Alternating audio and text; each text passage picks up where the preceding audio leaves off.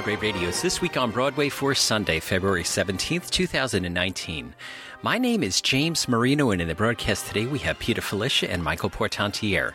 Peter is a theater journalist and historian with a number of books. His most recent is The Great Parade, which is available everywhere. He's also the new writer of a play called God Shows Up, which is now running at the Playroom on West 46th. And is playing through February 21st, so only a few days left. His columns appear at MTI, Masterworks, Broadway Selected, and many other places. Good morning, Peter. Hi. Hello. Also with us is Michael Portantiere. Michael is a theater reviewer and essayist. He's also a theatrical photographer whose photos have appeared in the New York Times and other major publications. You can see his photography work at foulspotphoto.com. Good morning, Michael. Good morning. Good morning to you two. So I've almost got my voice back. So thank you for all the kind words from all the listeners out there. The show must go on, even if I have no voice. But it's pretty much... James, when you're young, you recover fast. It took me 2 weeks to recover. Oh, So, all right. First up, Peter, you got over to the Atlantic Theater Company to see Eddie and Dave. Tell us about this show. Well, frankly, I've been awfully busy with my plays, so I wasn't able to get to this show until the closing weekend. And I'm sorry that I'm going to give such a rave to a show that is closed, but this is in the Atlantic second space on 16th Street, and I am hoping upon hope that they will continue with it or that somebody will pick it up because I thought it was terrific beyond belief. And here's the thing. It's about the rock world, about which I know nothing. It's specifically about Van Halen, which I don't know from the Vanderbilt Mansion. And yet, I am telling you that I was galvanized from the beginning right till the end. Now, some of this has to do with the fact that it's a show business story, and it has so many elements of every show business story. That doesn't mean to make it sound trite, but the fact that there are truths in it, the rise and fall and people not getting along and breaking up and coming back together and all that. It's a variation on Dreamgirls, which I'm sure is a variation on many show business stories going back way back when. So here we have the Van Halen brothers, and they're okay. They're doing all right, but Dave thinks that he can save the group. And David Lee Roth convinces them that he'd be surprisingly good for them. And indeed, he is. And he makes the group a star. But, of course, when you're dealing with three people, any triumvirate is a problem. And three people have a hard time getting along. And we actually have a 2-against-1 situation here because they're brothers. But what happens when the brothers are not as prescient, not as smart, not as aware of what needs to be done as the outsider who really makes it all happen? So there's a lot of drama here. And what there also is a phenomenal performance by Megan Hill as Dave. Now, frankly, I have never seen David Lee Roth in any way, shape, or form, at least not that I know of. I might have passed him on the street a million times and not recognized him. But I have been told by people in the know that Megan Hill really has the personality of David Lee Roth, which is a wild and crazy guy to the nth degree. And you might say, well, wait a minute, Megan's a woman, isn't she? We loved her so much in Hand of God. Yeah, she is. And in fact, the Van Halen brothers are also played by women as well. Amy Stotz plays Eddie Van Halen, and Adina Verzen plays Al Van Halen. And Amy must have written this for herself because there she is playing the part that she wrote. She is the playwright, and she's done a spectacular job. And what's really nice about it is that sometimes when people write things for themselves, they're not so good in the part. You think, if somebody else had been in that part, it would be really great. No, she knows what she's doing. She mentions in her playbill bio that you can easily guess who Amy's favorite group is. Yes, we can. And you can tell she's really read chapter and verse and followed this group and knows it inside out. There's also a narrator. And that's played by Vanessa Espalaga, who we first came to know in Anna in the Tropics. And she's an MTV VJ. And it really talks about the fact that the Van Halens were really getting going when indeed MTV was getting going. And so we have a bit of a rise and fall there. We find out what happens to Van Halen's biggest booster on MTV. So 90 minutes, no intermission, phenomenal. Wonderful performances. I hope that Megan Hill gets recognized at awards times by the Lucille Ortels and the drama desks because a wild and crazy performance indeed. So I hope it moves because I want to see it again. So it is in the Second Space Atlantic Theater Company. It ends today, but it's still running. I thought. I didn't know that. The 17th is so.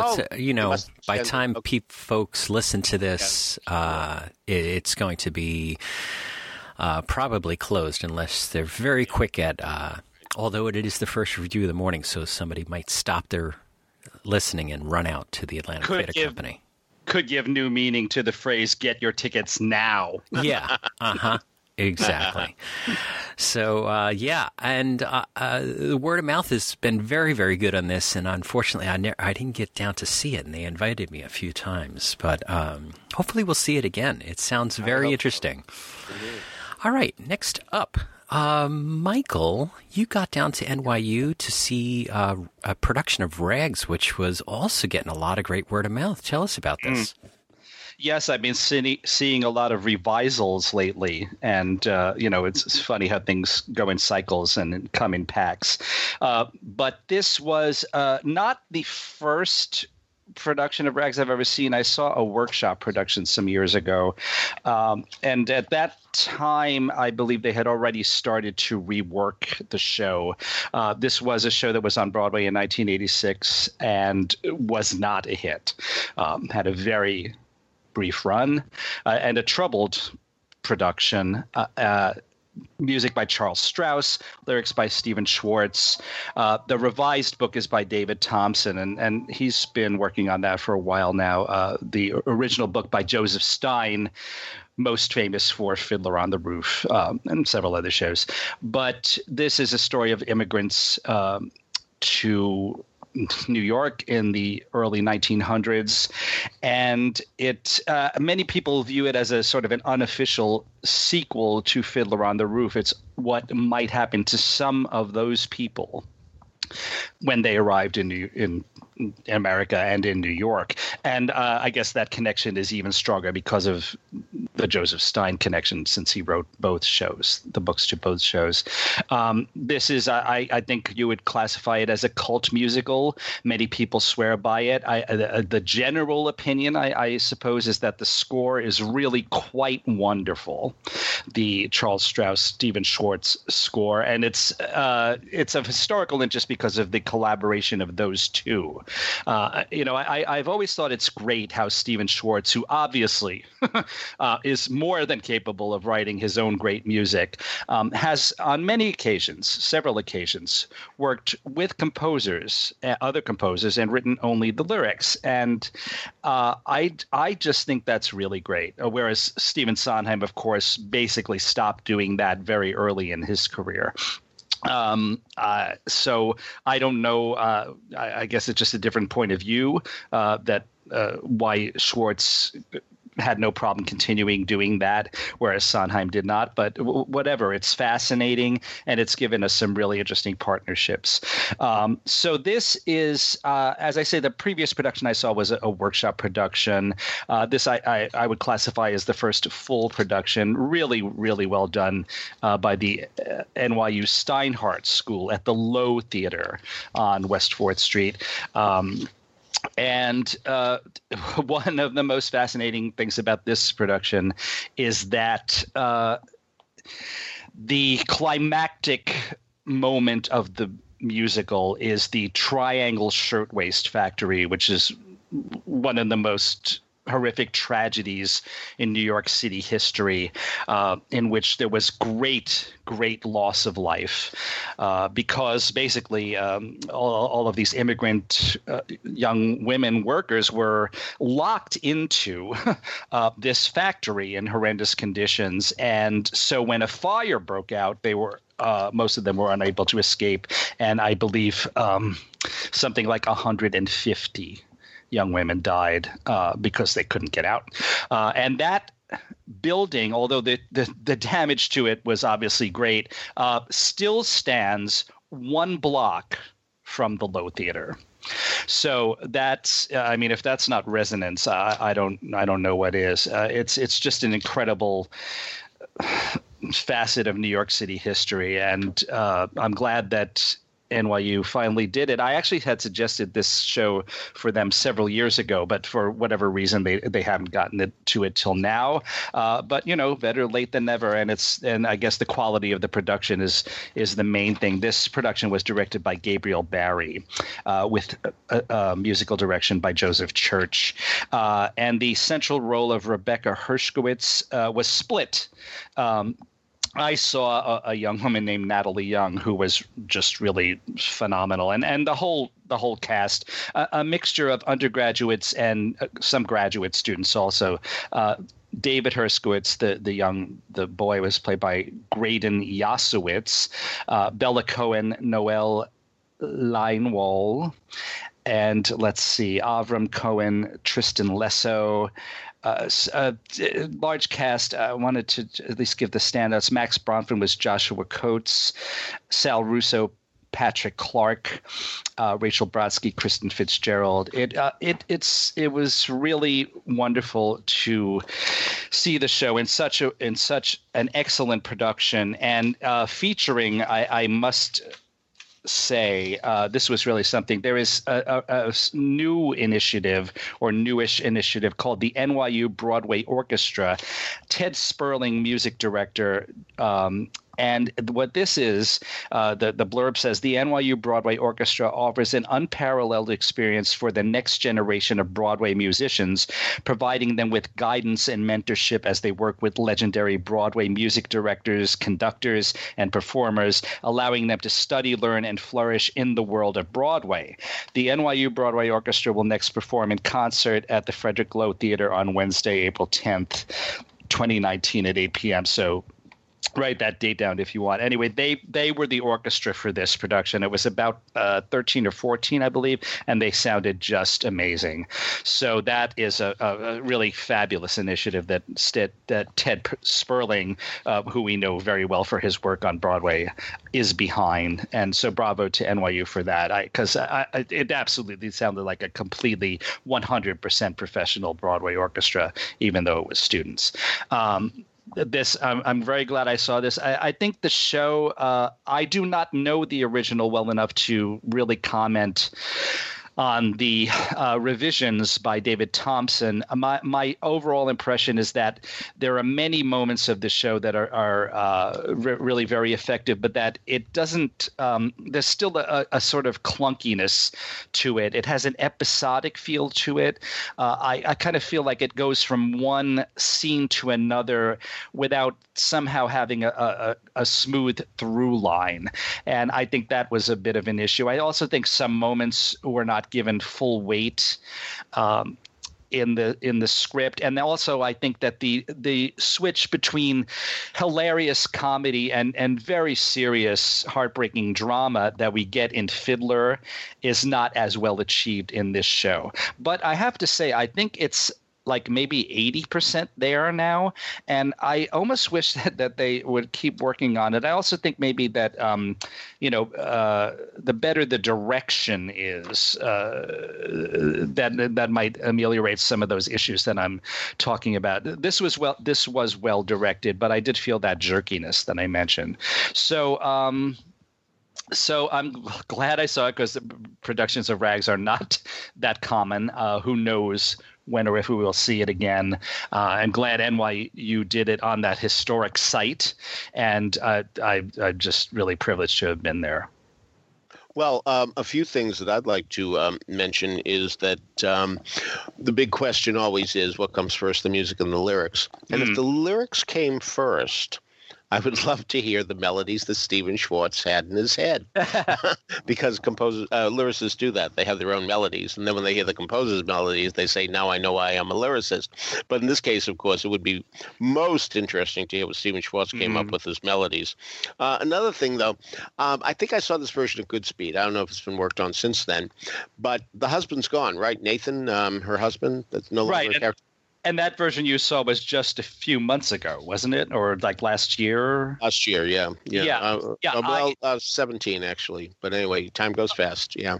Yeah, I think it's that same version. And yes, and as much as I care for Rags, and I've certainly given it good reviews over the years, and one of my reviews started with "Honor thy grandfather and thy grandmother," because indeed we are very grateful to those people who made the trip over here and made our lives so much easier. They don't know how lucky we have turned out to be. We have surpassed so many of their expectations.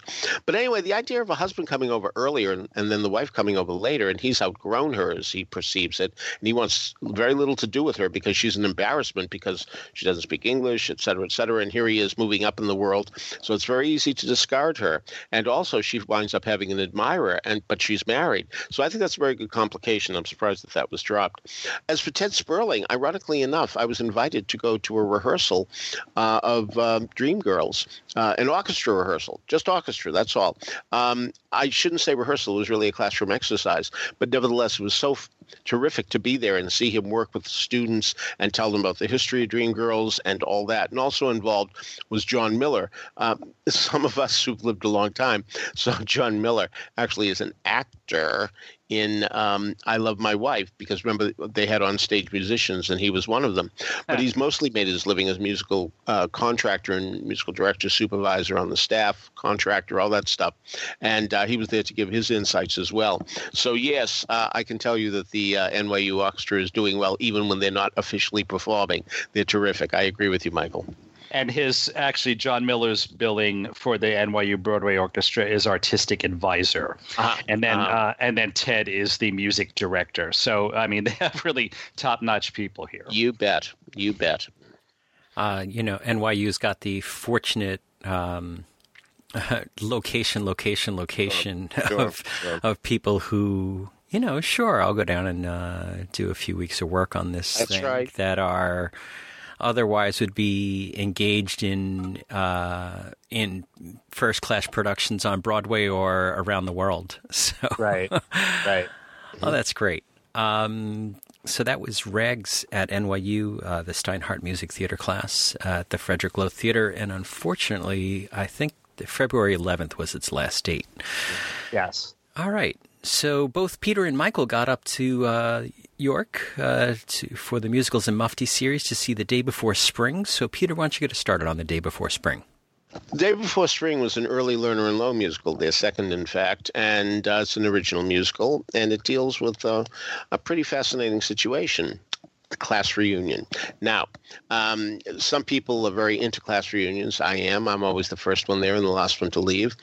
Some people hate class reunions. I didn't like those people then. I'm not going to like them now, which, by the way, has not been my experience because we're all in this together feeling comes at the reunions I've seen. People who are ready to beat me up and tear off my pants and throw them on a passing bus and now buddy with me. So now that we're all adults, it certainly makes a big difference. So, but anyway, this is a class reunion that's coming up. It's the 10th reunion of a college class. And the play makes an interesting point about how when you go back to a class reunion, you sort of become younger people, the younger people you were too.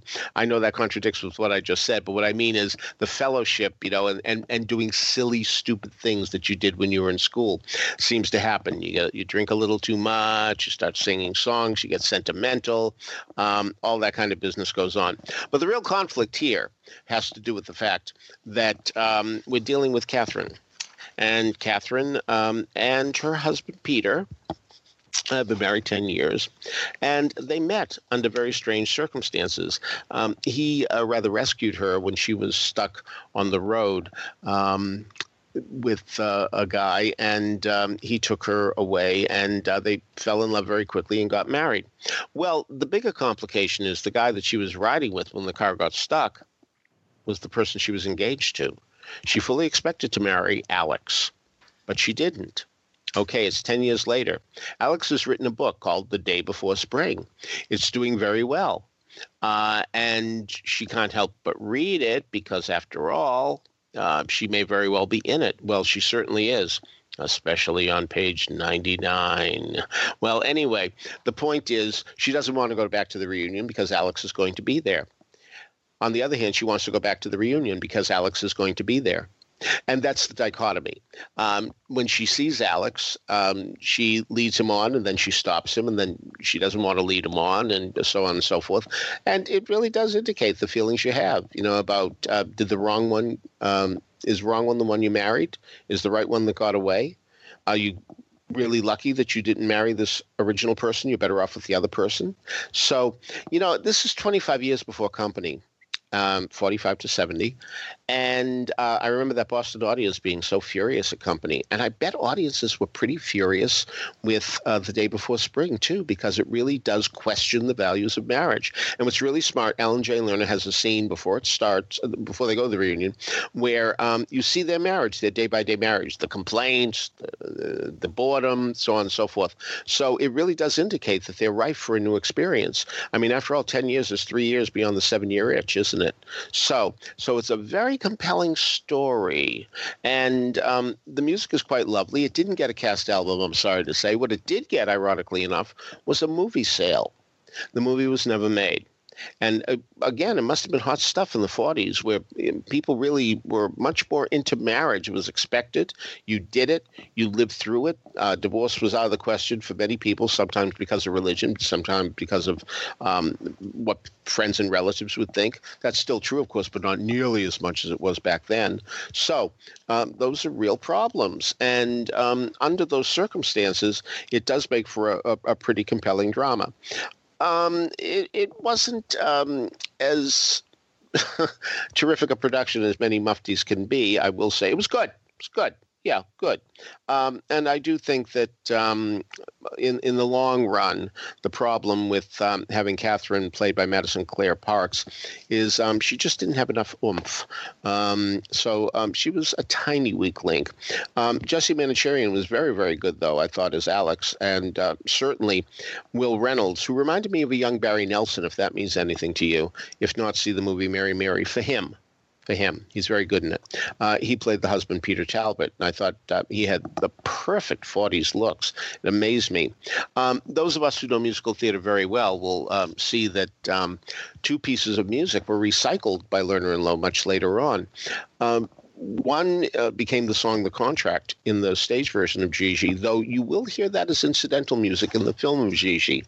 And then the verse of Gigi itself, she's a girl, she's just a girl, that thing, actually comes from The Day Before Spring in a song called Where's My Wife, which Peter sings. So this was not the first time that Mufti did The Day Before Spring. They did it 13 years ago, but it certainly is well worth revisiting. But again, if you put yourself in the 40s mentality, my, what it must have been. Okay, Michael, what did you think? Yeah, another one of the leads I wanted to mention was Nicholas Dromard as Bill, who I saw in several musicals Tonight shows. And it was great to see him again because there's no more musicals tonight. But I thought this cast was very strong. I did feel that just in terms of audibility, Madison Clare Parks was lacking in her lower register. Is that what you meant, Peter? Yeah.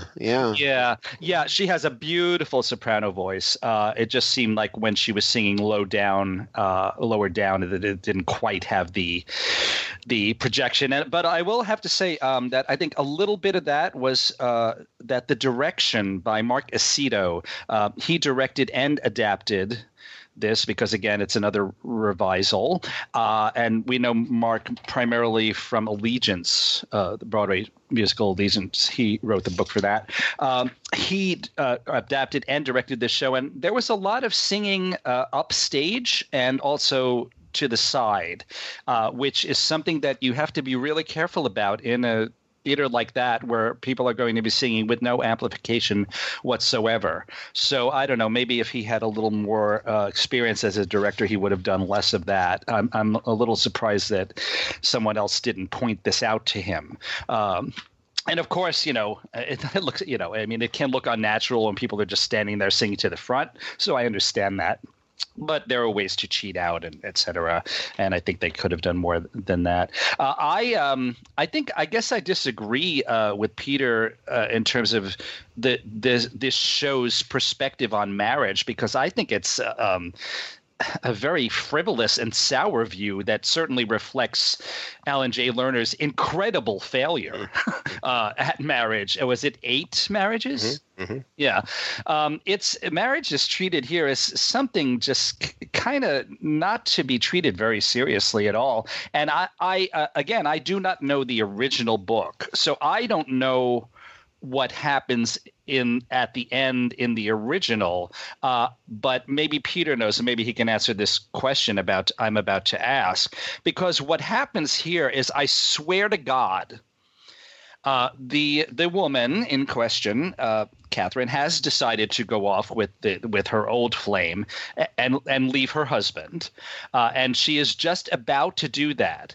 Then another character comes on and gives her a talk that lasts about a minute, and then within 5 minutes she decides, no, I'm not going to leave my husband, I'm going to stay with him. And I thought, are you kidding me? I kind of hated her in that moment for just waffling so easily back and forth. And I'm wondering if that was so incredibly badly written in the original script. I don't know at all, because this is a very elusive show. But I have no problem believing that she would go back and forth and back and forth and back and forth. And where she stops, nobody knows. Really, it makes perfect sense to me that people have these torn feelings and are torn apart by them. So I have to say, it rang true to me. And I think sometimes you just need a pivotal character to come in and say one thing that makes you say, that's it, I'm doing that. I remember at the Drama Desk Awards, my girlfriend, who's an inveterate matchmaker, said to the guy she was sitting next to, gee, you single? I have a nice girl that I think you'd like. And he said, yes, I am. And what had happened, we later learned, is that he broke up with the girl the night he was going with the night before. So really, he was raring to go. And eventually, he broke up with the new girl because he went back to the old girl very quickly. I mean, really, it's a mess. All these things are very complicated. And I believe any story where people waffle back and forth and have no idea what they're doing ultimately. Let me clarify. I absolutely agree with that. I just thought the way that it was portrayed here, where literally she is on her way to leaving her husband, and then this person comes in and talks to her for 1 minute, and she says, you're right, I'm going to stay with my husband. I thought that just was insulting and to the audience's intelligence, and made her, again, look like a very hateful, immature, frivolous character that I really did not want to, I was sorry for having spent an hour and a half with her. And yet there are people who would argue that she's doing the right thing by going back to her husband, who she did promise to love for richer and poorer till death do they part. Oh, it's not the decision. It's the changing the mind about who you're going to live with and whether or not you're going to have a divorce in 5 minutes. I buy it. What can I tell you? All right. Yeah. I do not. I know. Yeah. And that's why we get together on Sunday mornings. Exactly. All right. So that is the day before spring. It's at the Musicals at Mufti. It is also last performance this afternoon.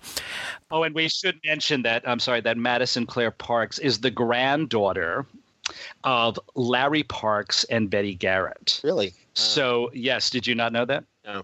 Yeah. So 2 kind of major figures in show business history, and the progeny, at least for one more day, is on view at the stage at the York. All right. But more important, at the York Theatre Company, coming up on Saturday, March 2nd at 5 p.m., we have a very special discussion led by Peter Felicia and Josh Ellis in Philly, Boston, or Baltimore. So, Peter, tell us about this. What can we expect? It was Josh Ellis's idea, and I thought it was a great one. And I'm very glad that he's really made it happen. He's the one who approached Jim Morgan and said, listen, I have a good idea. Peter grew up in Boston, saw a lot of tryouts during the 60s and 70s. I grew up in Philadelphia. I saw a lot of tryouts in that town during the 60s and 70s as well. So why don't we go on a nostalgia trip and talk about what we saw, what was added out of town, what was dropped out of town, who came and went out of town, be it as a performer, a director, choreographer, what have you. But we do have a lot of stories. I met Josh in 1987 at a party at the Copacabana where there was so much food that was so inviting looking, and neither one of us had a bite of it because we were so excited to talk about these tryouts way back when. And we've been dear, dear friends for more than 30 years, almost a third of a century, I'm happy to say. And since we've told these stories to each other incessantly, it was time to really share them with people who might be interested in the time when shows used to go out of town, which they rarely do now. And so we're going to talk about such famous ones as Mame, which we both saw in Boston, in Philadelphia. He saw it first. I saw it second. We're going to talk about what we saw as Holly Golightly that became Breakfast at Tiffany's, one of the most major flops of all time. And, of course, there were ones that came to Philadelphia like Cool Off. You're pardoned if you've never heard of that one. And only played Philadelphia and closed very quickly in the first week that it played there. And it really had interesting people, including Stanley Holloway. Or Winner Take All, which I saw, which lasted 4 performances in Boston and called it a life. Patricia Morrison and Janet Blair were in that, and it was a Victoria Woodhull musical. I never miss a Victoria Woodhull musical. So anyway, we have all these experiences and all these stories. I certainly have ones about Bonjour.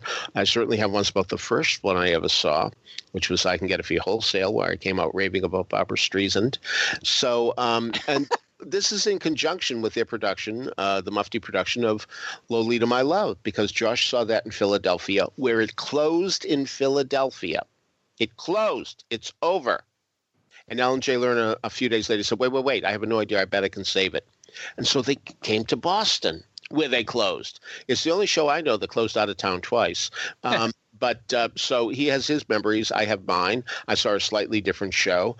And so this is what we're going to talk about on March 2nd. And here's the way it works. Yeah, you can buy a ticket just to see that. But if you go to Lolita, either in the afternoon or evening performance, either one, you can either stay around after the evening performance or come early to, stay after the afternoon performance and hear us at 5 o'clock, or you can come at 5 o'clock and stick around and see the evening performance of Lolita My Love. But anyway, we certainly will echo what the king in Once Upon a Mattress says. And I have a lot to say, but neither one of us saw Once Upon a Mattress when it was trying out. Oh, well, you can't see them all. I think the concept and the title are great. I was wondering, not to be too literal, did you ever think of maybe finding someone who had seen one of those shows in Baltimore? Or they probably, have you determined if any of those shows played in all 3 cities? Nothing comes to mind, but I will say this. I was married to a woman from Baltimore, and so as a result, I saw a lot of tryouts there. I saw Applause there. I saw No No Nanette there. I saw Canterbury Tales there.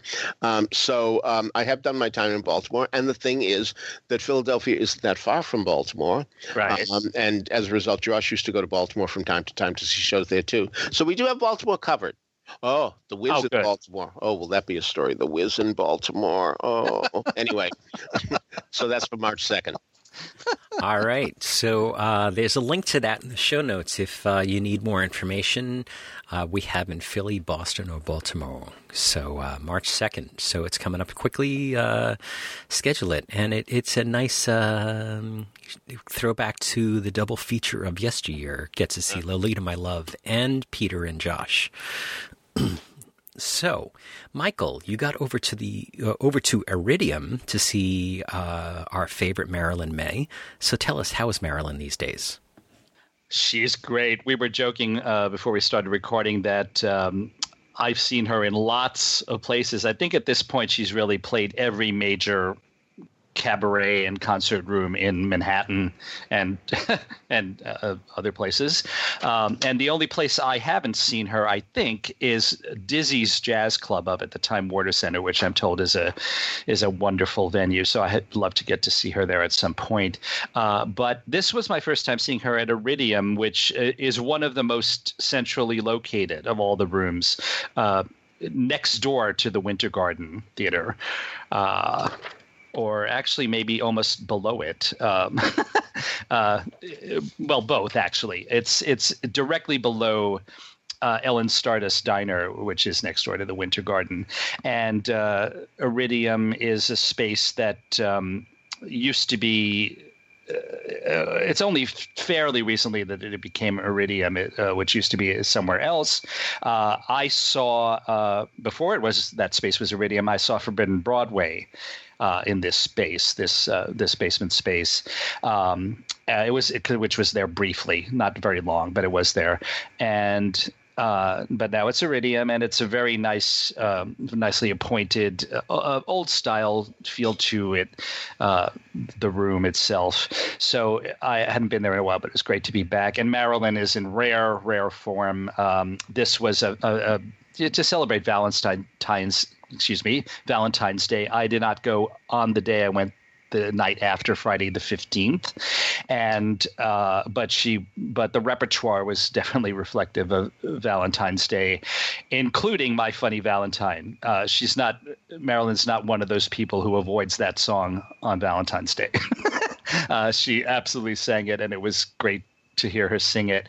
There was at least one other Rodgers and Hart song in the program, My Romance, which she did a beautiful job with. And, I think the Rodgers and Hart songs are absolutely perfect for, in general, but also for Valentine's Day, because they give a very realistic picture of love. They're not sappy in any way.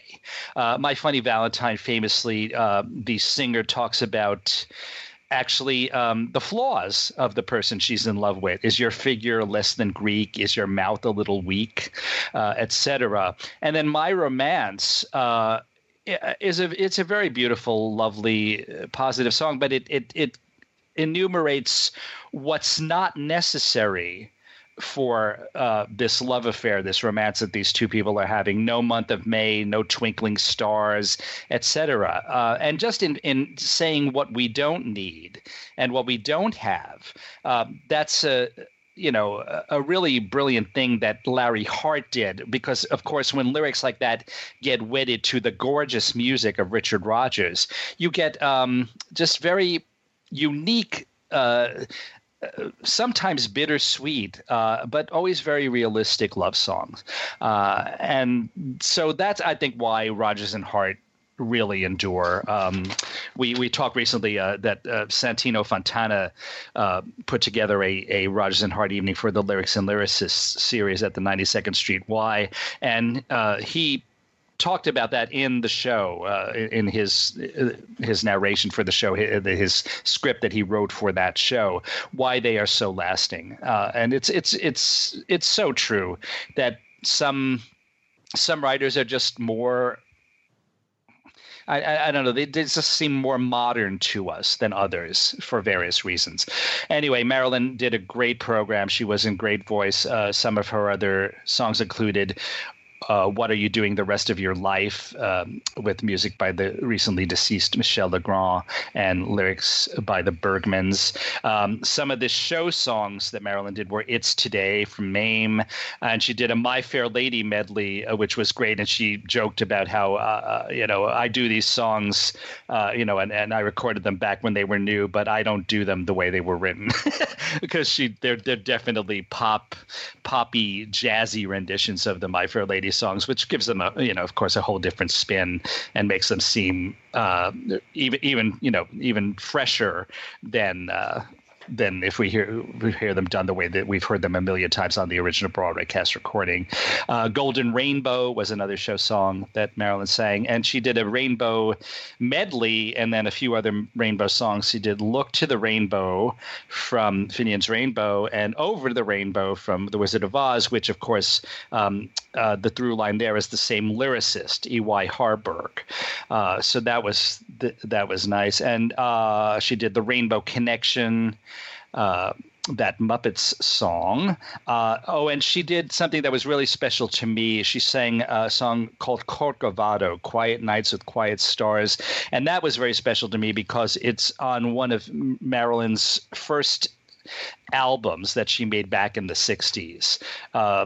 And so to hear her sing that, and I guess it's not the same key, but it's not a lot lower, and she basically sounds pretty much the same as she did in the mid 60s.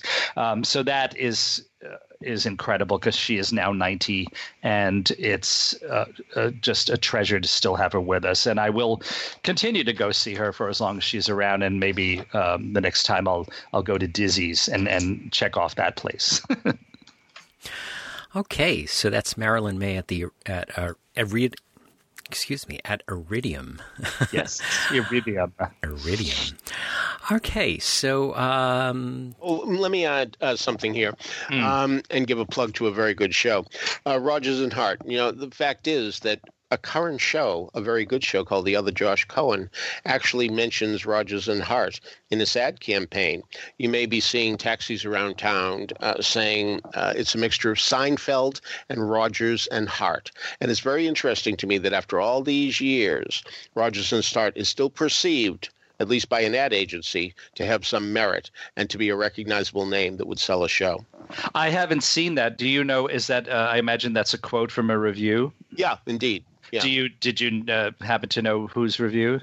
I don't remember. That I can't say. But that is so. Yes, that is so interesting. That would you agree that there's a Rogers and Hart tone or aspect to the other Josh Cohen? I can't say I noticed it, but whatever the other Josh Cohen is, I like very much. Yes, we know. Yeah. The quote is, "It's Seinfeld meets Rogers and Hart," and it was. Who it would just attribute it to Backstage. So whoever reviewed it for Backstage, I'm unsure of who that was. Thanks. But the other Josh Cohen seems to be doing bang up business over at the West Side Theater. Is it? I think it's at the West Side. Was it? I wasn't sure. Was it extended to an open run or just extended for some time? I always thought it was an open run. I'm looking at their website, and they don't seem to have an end date. Okay. So yeah. Yeah. So the other Josh Cohen doing business over at the West Side Theater, and I've seen anecdotally, I've seen that it has been sold out a lot. So, good. Yeah, that's great. I really enjoyed it over at Paper Mill, and I've been meaning to get down and see it at the West Side. I have to schedule that and do that because it's such a fun musical.